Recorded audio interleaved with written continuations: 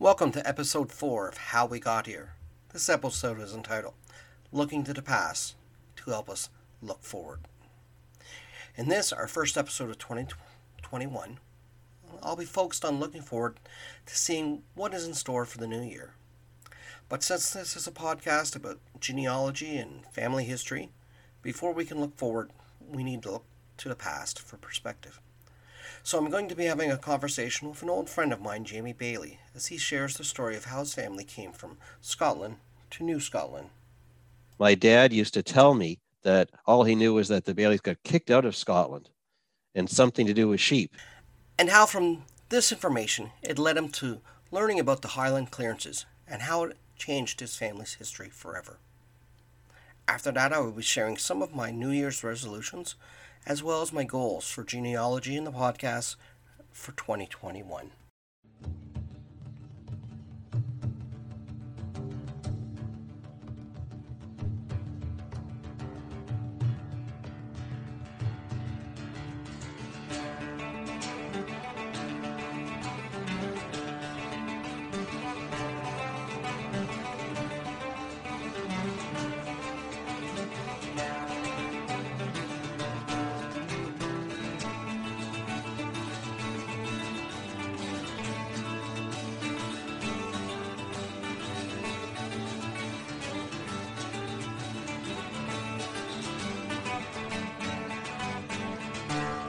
Welcome to How We Got Here, a genealogy podcast hosted by Brian Nash, exploring the tools, tips, and resources for genealogists from Atlantic Canada and family historians from around the globe who are researching their ancestors from Atlantic Canada.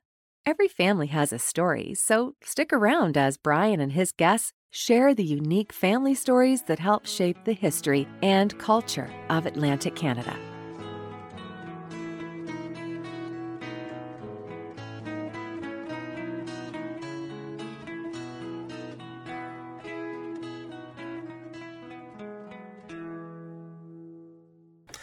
As we are beginning 2021, there's a sense of relief in the passing of the year 2020.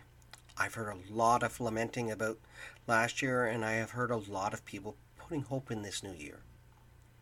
And really, a lot of this is not uncommon around New Year's.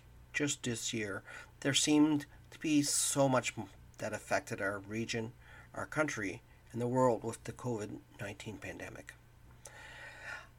I'm tried to avoid political topics where there are wide differences of opinion on my podcast, some of which are polarizing friends and families in ways that haven't been seen in generations.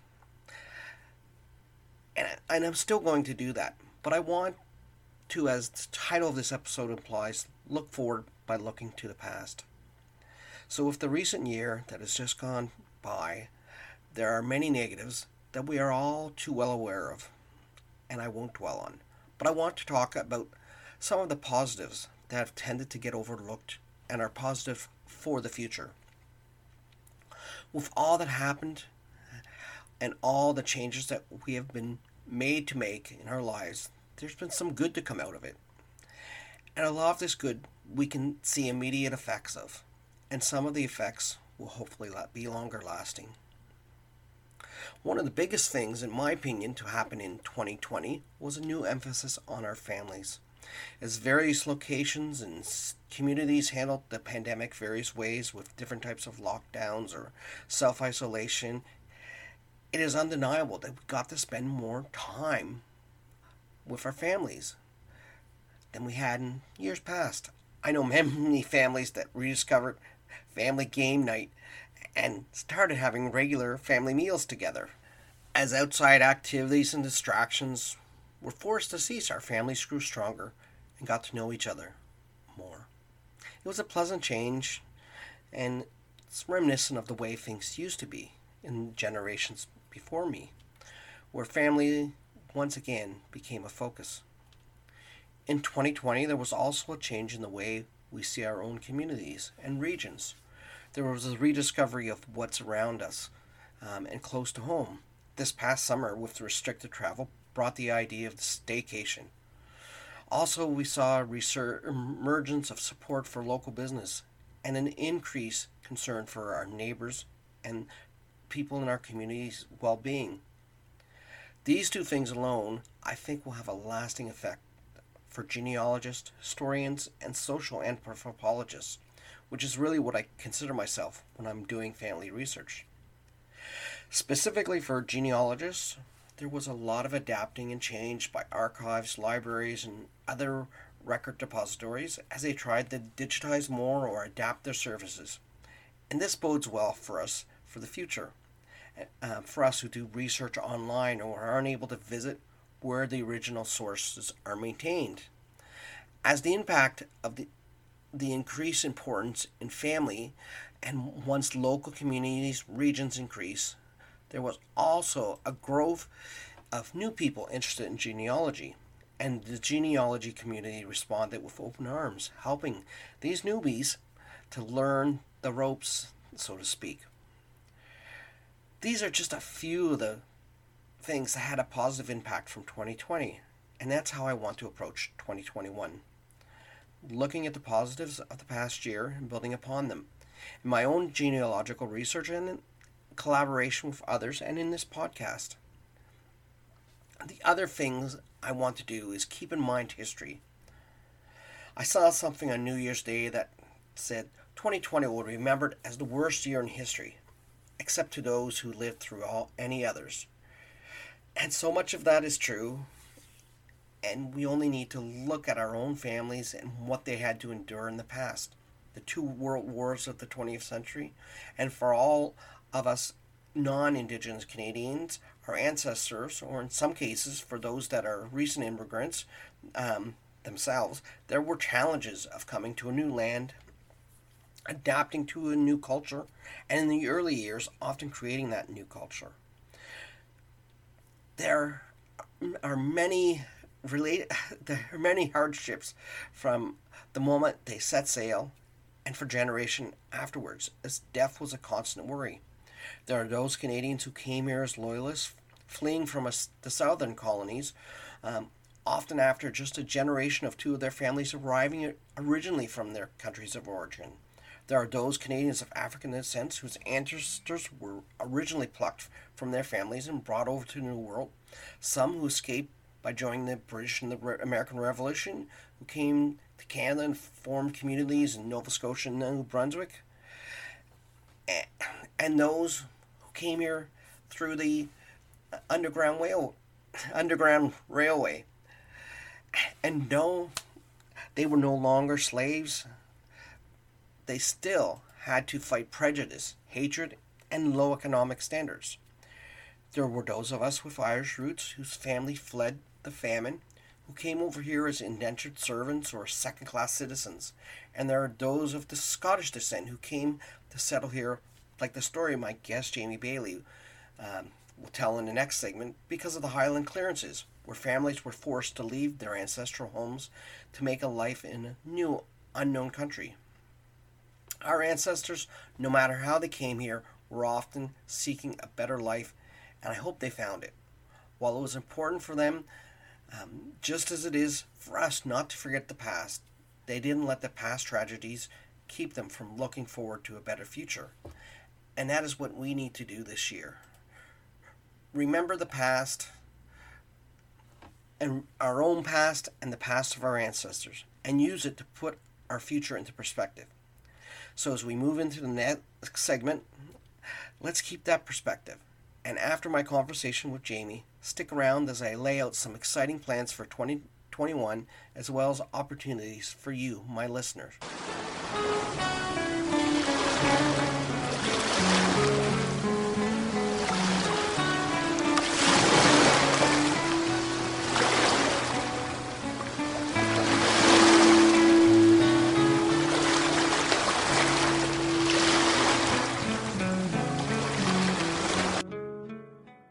I just want to welcome to the podcast an old friend of mine, Jamie Bailey, and he's going to talk a little bit about his family history and how they arrived in Nova Scotia and sort of some of the events that led to their coming.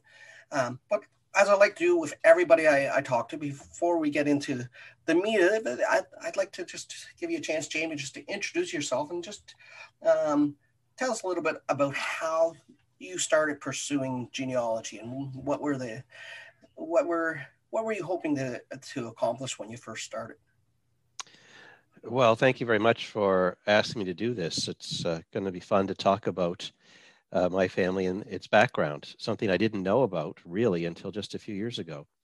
I'm 54 years old. I'm a former CEO of Credit Union Atlantic, based in Halifax. I also spent some time in politics as leader of the PC party and leader of the official opposition, ran 2 elections as leader of the opposition, came within 230 votes out of 550,000 cast of being elected the premier, which is a close call. And it was a heck of a ride. And now I'm back in the private sector doing some consulting. All of that while raising a family with my wife, Sandra. We have 2 beautiful daughters, Alex and Hannah, aged 22 and 20. That's the current Baileys.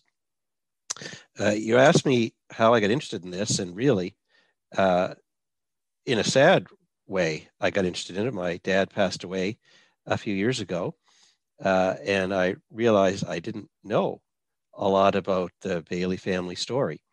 But I did remember one thing.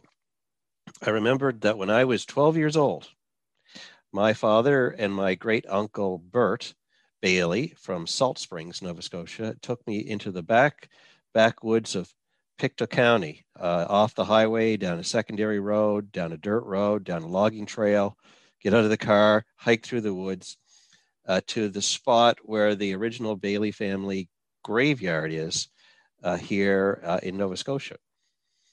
And I clearly remember my father saying, I want you to remember this spot, boy, because someday you'll be the only one that will be able to find it, and it'd be your job to keep this place up.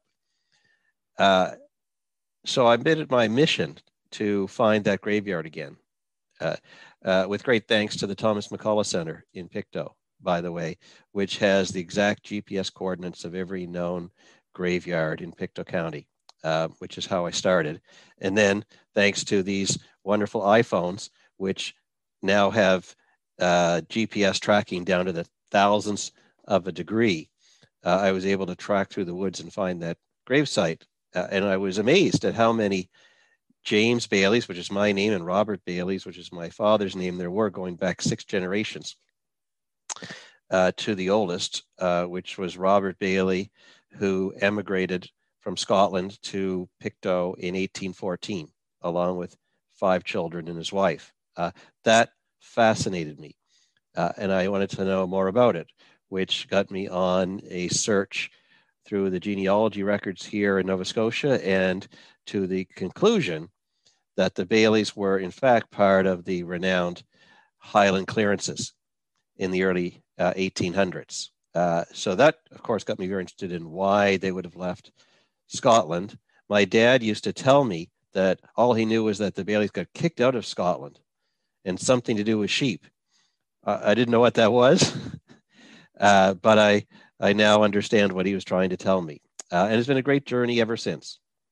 So, so the Highland clearances at 1814, that would be pretty much still near the beginning of sort of where the clearances became kind of a more drastic measure than they had originally been,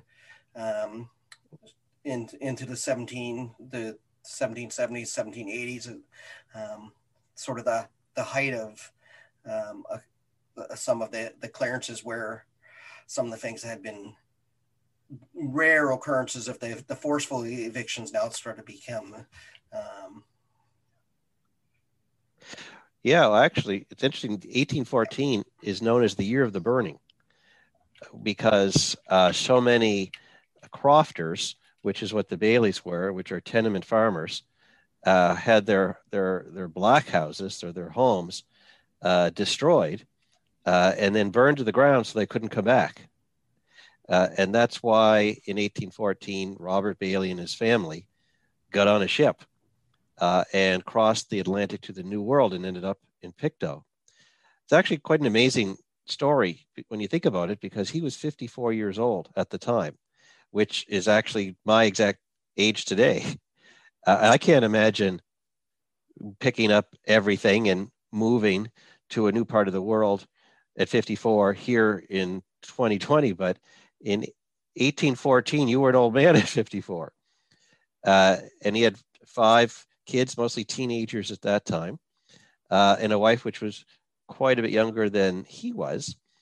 And they were rent-evicted, to use 2020 Halifax term. Their landlord, the Duke and Duchess of Sutherland, decided that they could make their properties more profitable by getting rid of all these crofter farmers who, in many cases, including the Bailey case, had been there for multiple generations. Getting rid of them, evicting them, and then replacing them with sheep farms, because wool was very pricey in those days, and sheep farms were more profitable than people were. You can almost imagine them doing the 1814 equivalent of a spreadsheet and calculating their profit margin to be higher with sheep. So I happen to know that the lease for the Bailey property was sold to a sheep farmer at the Golspie Inn in Golspie, Scotland, which is in the Highlands in Sutherlandshire, on December 15th, 1813.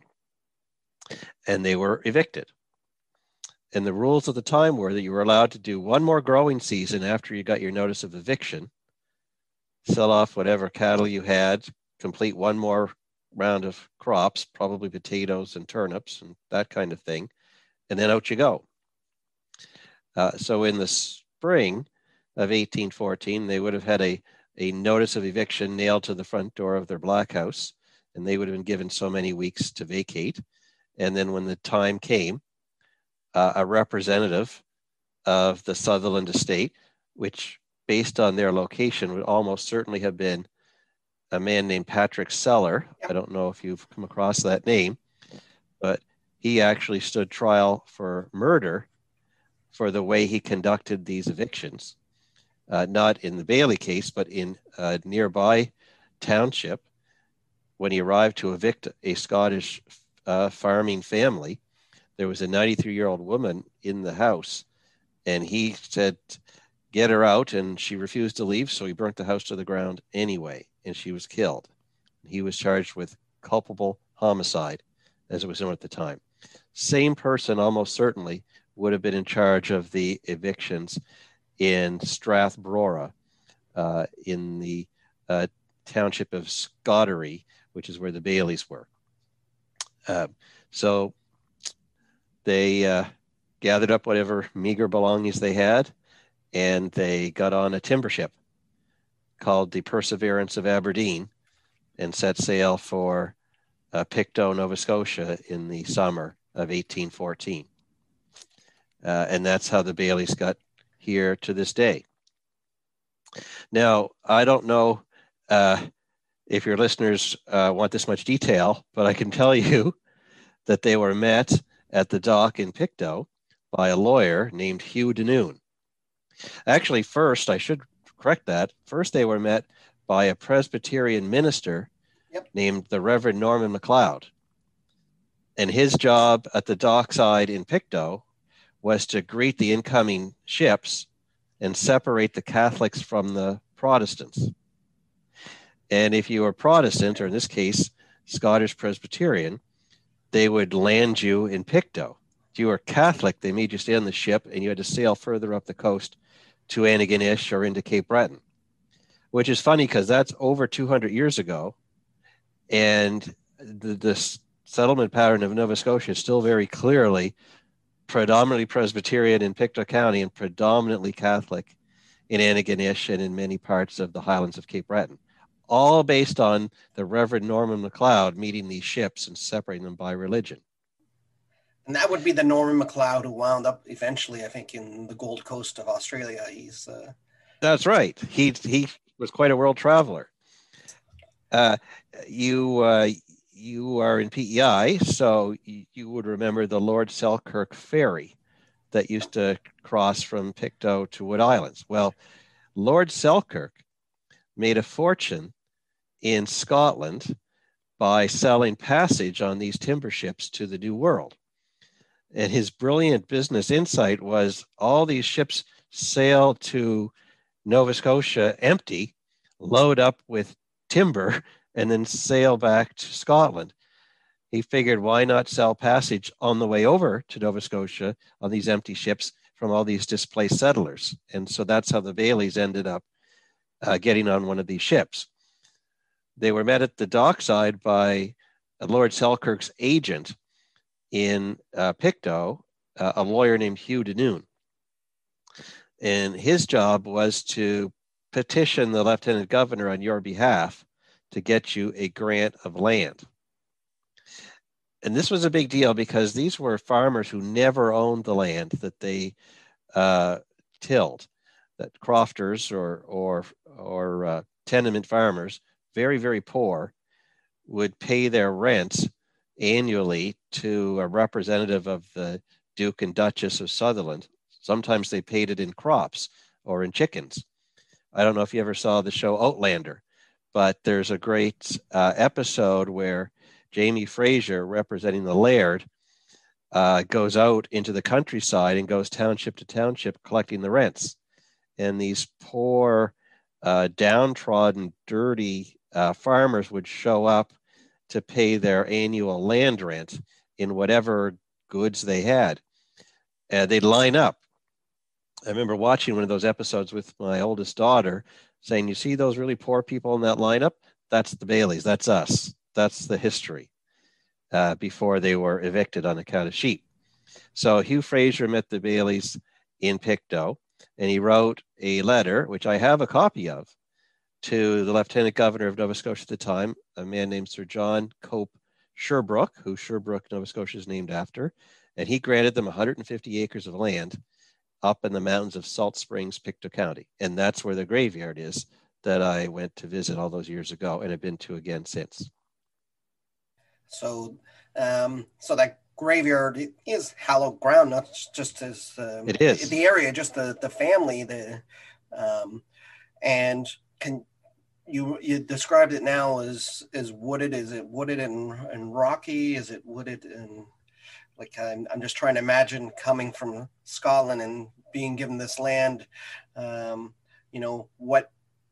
What they faced, and I can imagine Well, first of all, they faced massive disappointment because they'd been sold waterfront fertile land in the mouth of Pictou Harbor, like everybody was.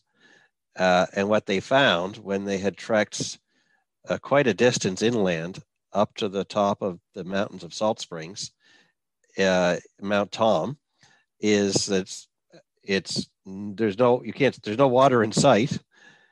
It's pretty scraggly, and it's full of dense trees that needed to be cleared. It must have been an incredible amount of hard work to clear that land and to establish a homestead and actually, raise crops. But they did. They managed to do it at 54 years old. And that's amazing. I'm just thinking of all the things, even the provenance of the name of the ship, the Perseverance of Aberdeen. Yeah.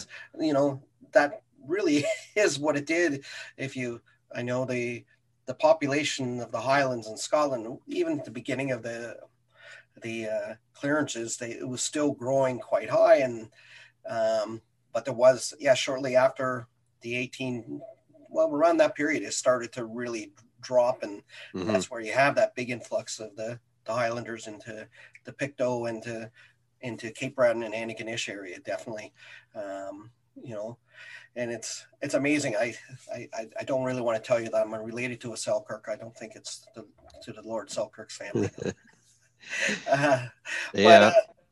But yeah, definitely. So your family, you said was it your fifth great grandfather? Did you say, was it? Yes, that's right, by my count. So for 4 generations, they farmed that site. And I will say, as much as they were disappointed when they arrived and saw that they weren't on a lush waterfront property, they made quite a go of it. And they were very thankful that they owned their own land for the first time ever in the family's history. Yeah. And I believe the family became much more prosperous as the years and generations went on as farmers that owned their own land than they ever were back in the Highlands, where they were tenant farmers. So, yeah, as drastic as the being forcefully evicted from where you lived, probably your family for centuries, it wound up being a positive thing in the long term, though they might not have seen it necessarily at that point. Well, I believe that to be true. The Sutherland family, I mean, there's been a lot written about the Duchess of Sutherland, who was the direct descendant, or as we call her in our house, the evil Duchess of Sutherland, who married a very wealthy Englishman, and they were among the richest families in the United Kingdom at that time. But obviously trying to maximize their wealth, even at the expense of the local citizens.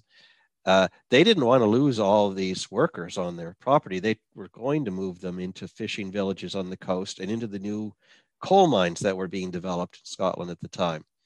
However, the government of the UK actually did want people to move to the New World, because if you think what was going on at that time, one of the things that was going on was the War of 1812. And so the British government was very keen to grow the population of British North America to further establish their claim to the territory when we were being invaded by the U.S.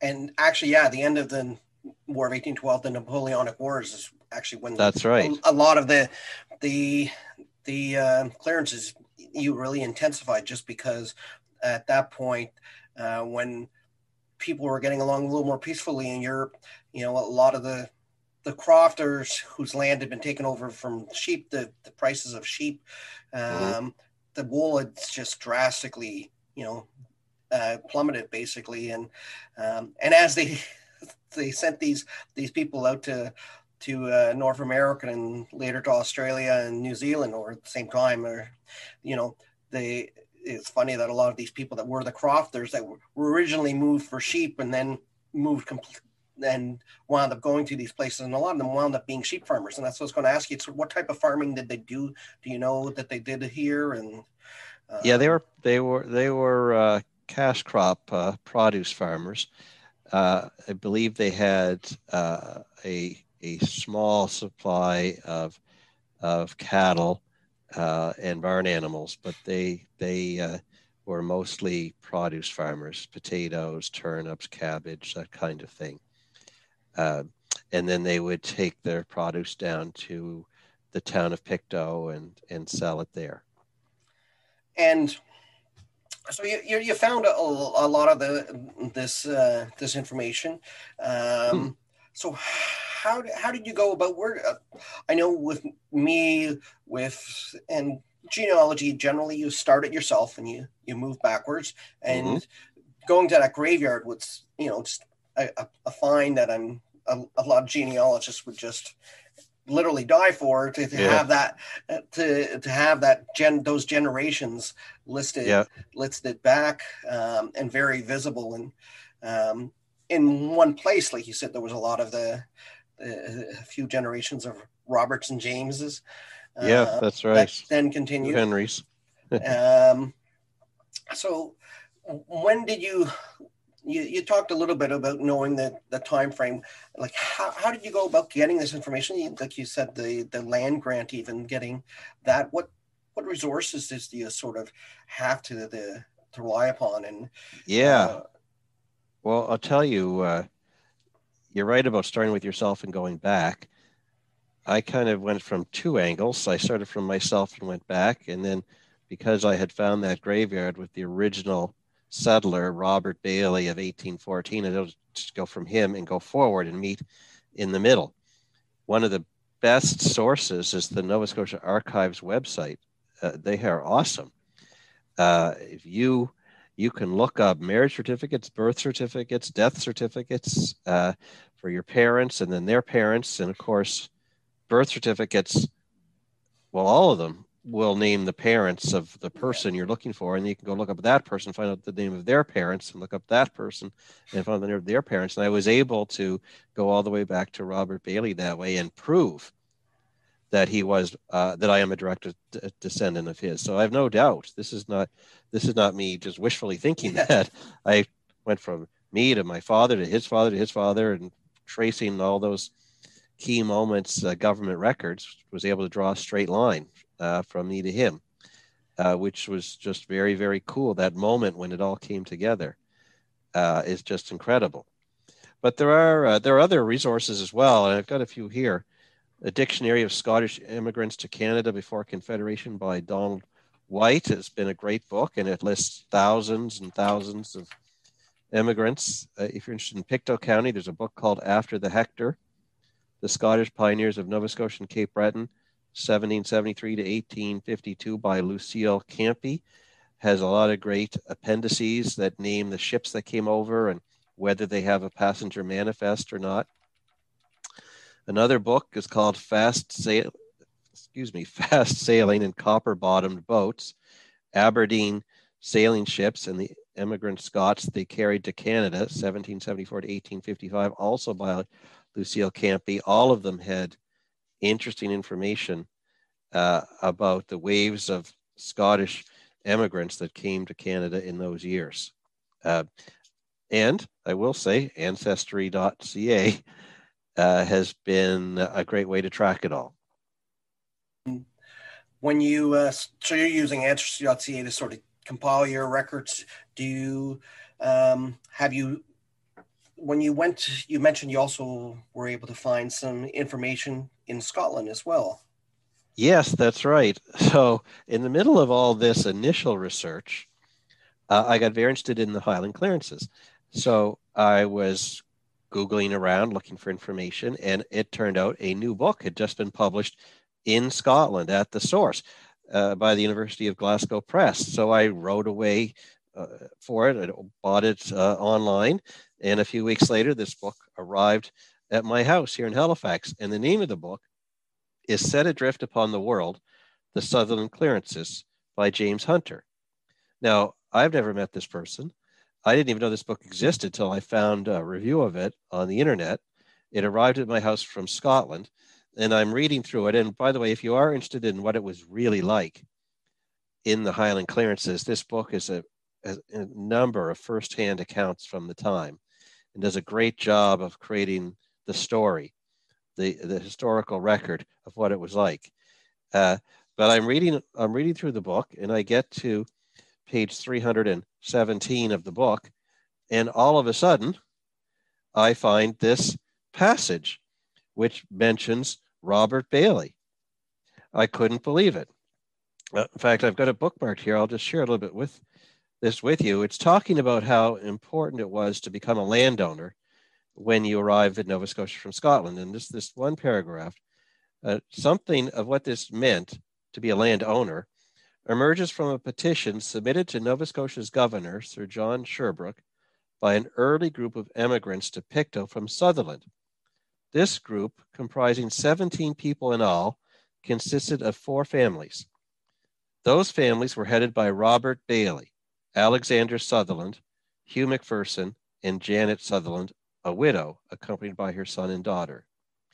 None of the 4 could write, and their petition, in effect an application for a land grant, was drawn up for them in October 1814 by a Pictou JP, Hugh de Noon. That's my Robert Bailey. Now think of the odds. You get chills when you think about this. And then it goes on to quote from the petition. And I actually have a copy of the original petition where their lawyer, Hugh de Noon, says to the Lieutenant Governor, here are a family of farmers who were cast out of their homeland in favor of sheep and wish to make a new home here in Nova Scotia. And there's an X at the bottom, which would be my 5th great-grandfather's X. That's chilling stuff. So I mean, this is just where it gets to be really fun to understand how we got here, as you like to say. Yeah, it's no, it is. That's it. That is exciting to find that, you know, just yeah, the records, um, so with the birth records and stuff are always great, but to have an actual another sort of an account of it Mhm. and somebody's perspective, probably within that great chapter of that book too, was probably uh, you know, getting a picture of everything that was going around, and then they actually mention your your ancestor there. That's right. It's a yeah, it's a quite an exciting thing. I would imagine I would have myself. I probably would have stopped right there and said, "Hey, kids, come listen to this." Well, that's what I did. That's Yeah. exactly what because I couldn't believe it. I needed to say it out loud because it just couldn't. It couldn't. My brain couldn't calculate how that was the same Robert Bailey, but it is. Um, so your your family when and have you traced much back past him in Scotland? I've done my best to do that. I can tell you it's on my to-do list to go over and do a more thorough job on the ground Yeah. in Sutherland Shire, Scotland. In fact, that was my 2020 travel plan until the pandemic hit.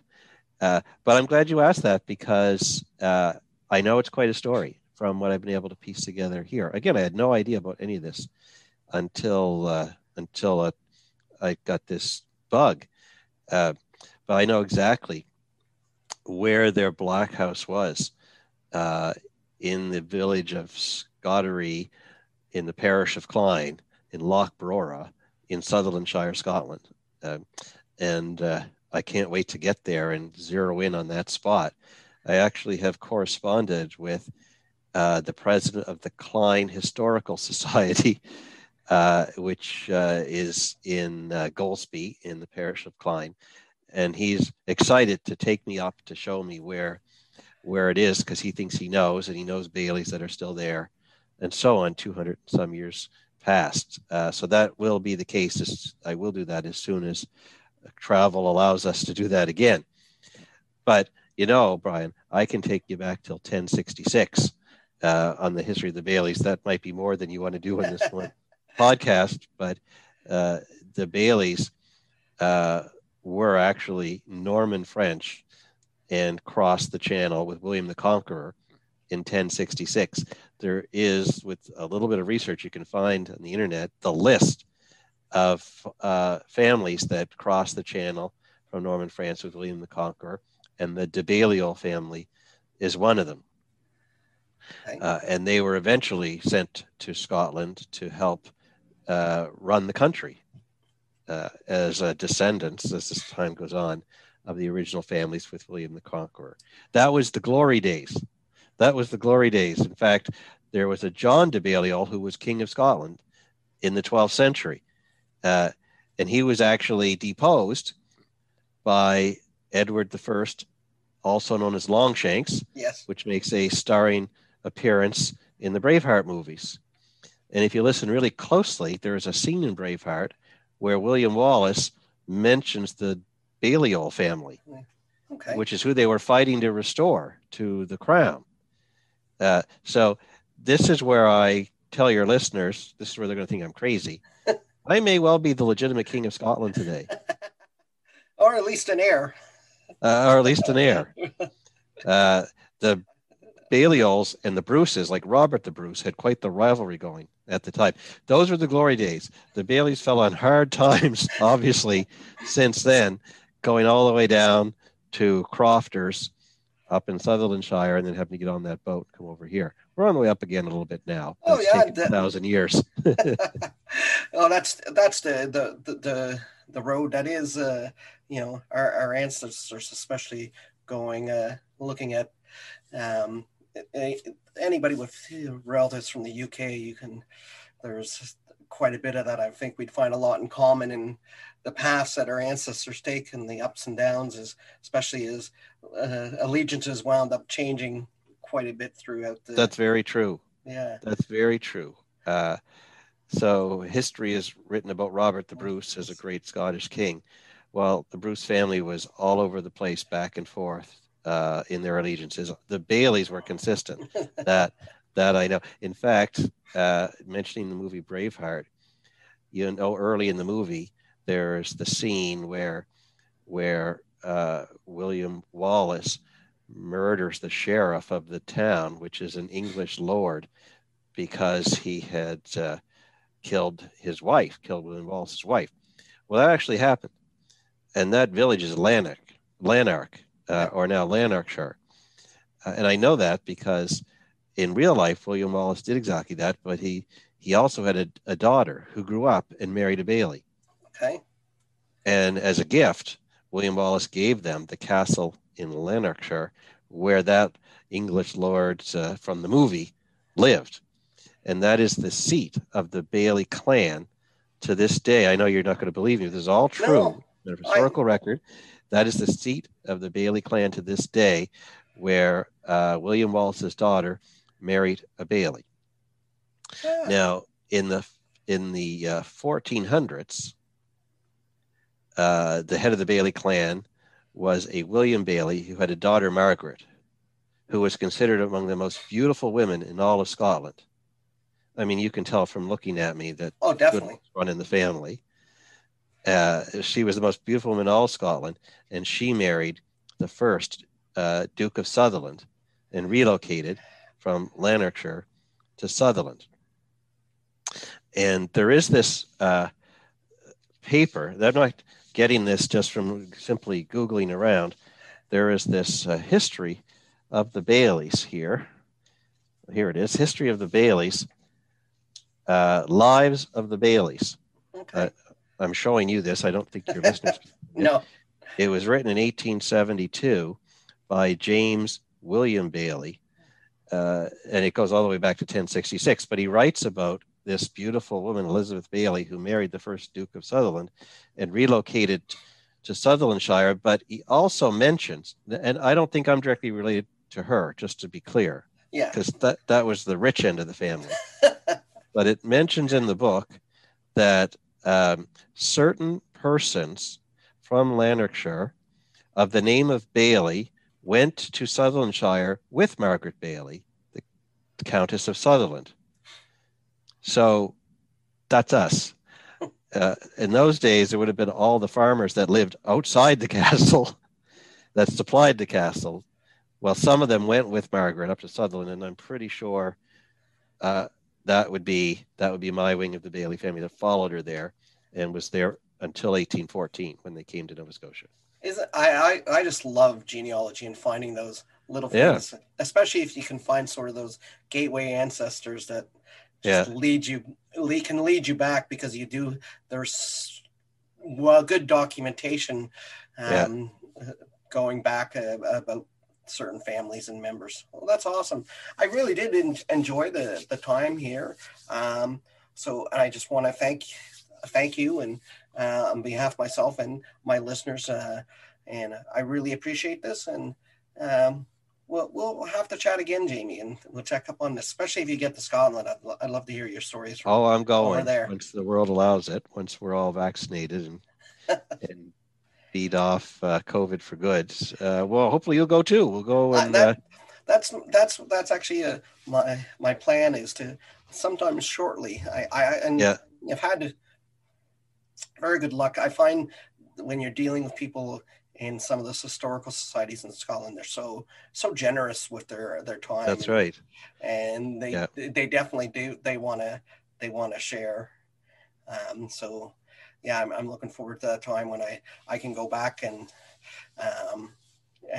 visit Scotland. And so, well, it's great talking to you. Yeah, you too, Brian. Thank you so much for your interest in this, and I hope your listeners enjoy the story. I know I went on a little bit about some more colorful times, but this is all about storytelling. This here. Yeah, that's right.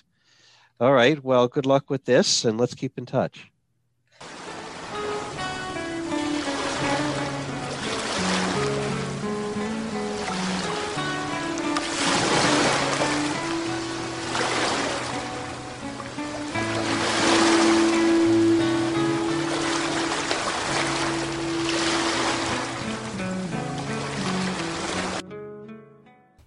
So here we are in 2021.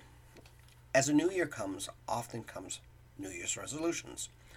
I want to lay out some of my resolutions as a genealogist.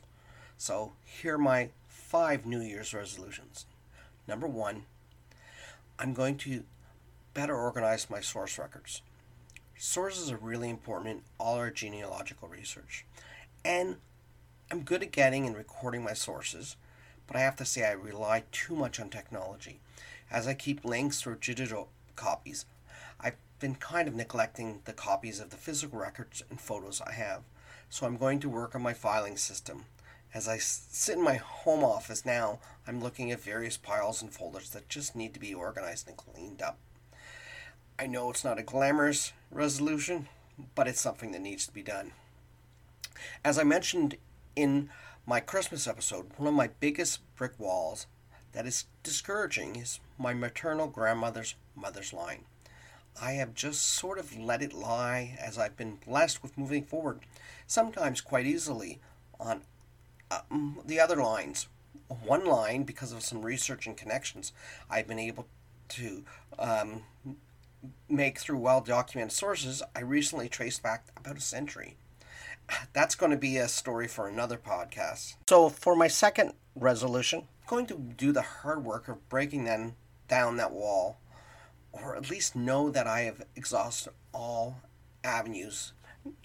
Number 3 is I want to make sure I'm continuing my self-education as a genealogist by taking advantage of webinars and courses that come available over the next year. I've already done that in the past, but I want to make this a priority and make sure I'm doing at least one course, conference, or webinar, etc. each month. Number 4, I want to plan a genealogical research trip for when restrictions are gone and I can feel confident and safe traveling again. And I hope to take you along as my listeners, not necessarily physically though. That could be an option, but at least have you joining the planning and process and eventually listening to episodes of my travels. Though even as I write this, depending on how long the travel restrictions last, maybe we can work out some kind of group trip. And number 5, I want to give back to the genealogical community. I want to use this podcast to do so. One of the ways that I'm literally giving back is by contributing 25% of any funds generated by this podcast to a local genealogical or local history society. For the month of January, the society is the Genealogical Association of Nova Scotia. In the next few days, you will see a link on my website at www.howwegothere.ca where you can submit the name of your favorite genealogical or local history group when you sign up for my newsletter. And each month, a new group will be selected at random. In the spring, I will be launching my YouTube channel to accompany the podcast. And I'm also planning on doing some live streaming events throughout the year as well. I've already started to put together some videos. Get you started in your genealogical research if you're new to it. As well as the videos, if you go to my website, you will see a link to book a free consultation where I can help you get started on your family tree. At some point this year, I would like to move from the bi-weekly format to bringing you content weekly. So these are just some of the ways I want to give back. Now, I would like to ask you as my listener to join on this journey. You have already taken the first step by listening to this podcast, but make sure you subscribe and continue listening. Also, if you're on Apple Podcast, please take the time to rate and review my podcast. The second thing you can do is sign up to my newsletter by going to my website, www.howwegothere.ca. You will see a link to get yourself on my list. I promise you won't be spammed, and I will not share your information. My newsletter, which will be starting up at the end of the month, will share news about upcoming podcasts, as well as from time to time I will be writing about other topics, and I'll be reaching out with surveys or questionnaires about who you would like to see as guests, what topics you would like me to do a podcast on, as well as other ways that I can improve the podcast. The final thing, which isn't necessary but would be greatly appreciated is for you to support my podcast. I want to keep this podcast commercial free, but there are some costs as I pay hosting fees, upgrade equipment, as well as the time I put into each episode. So I've added a support the podcast button on my website, where you can make a one-time donation/tip, or you can sign up as a supporter. I will be working on some benefits for supporters that I will be announcing in my next podcast. And remember, 25% of all funds raised I will be giving back to the Atlantic Canadian Genealogical Society or local history organization. Another way you can give back is by using links for books I have on my website or in the show notes. As an affiliate of Amazon, I get a small percentage of the price of purchases that use the links I provide. That is a great way to support the content you listen to while purchasing books you want to read anyways. So I want to thank you for taking the time to listen to this episode, and I want to say a special thanks to my guest Jamie Bailey, who took time to share his family story of how he got here. And remember, if you want to share your stories, follow the Your Stories link on my website. Until next time, stay safe, enjoy your family, both past and present, and keep searching for how we got here.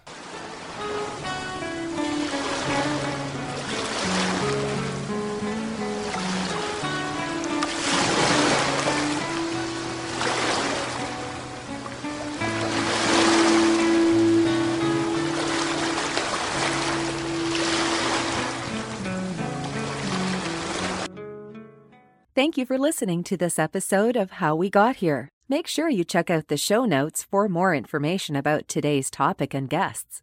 How We Got Here is hosted and produced by Brian Nash. Title music from Tribute to O'Carolan by Luna Bajowski.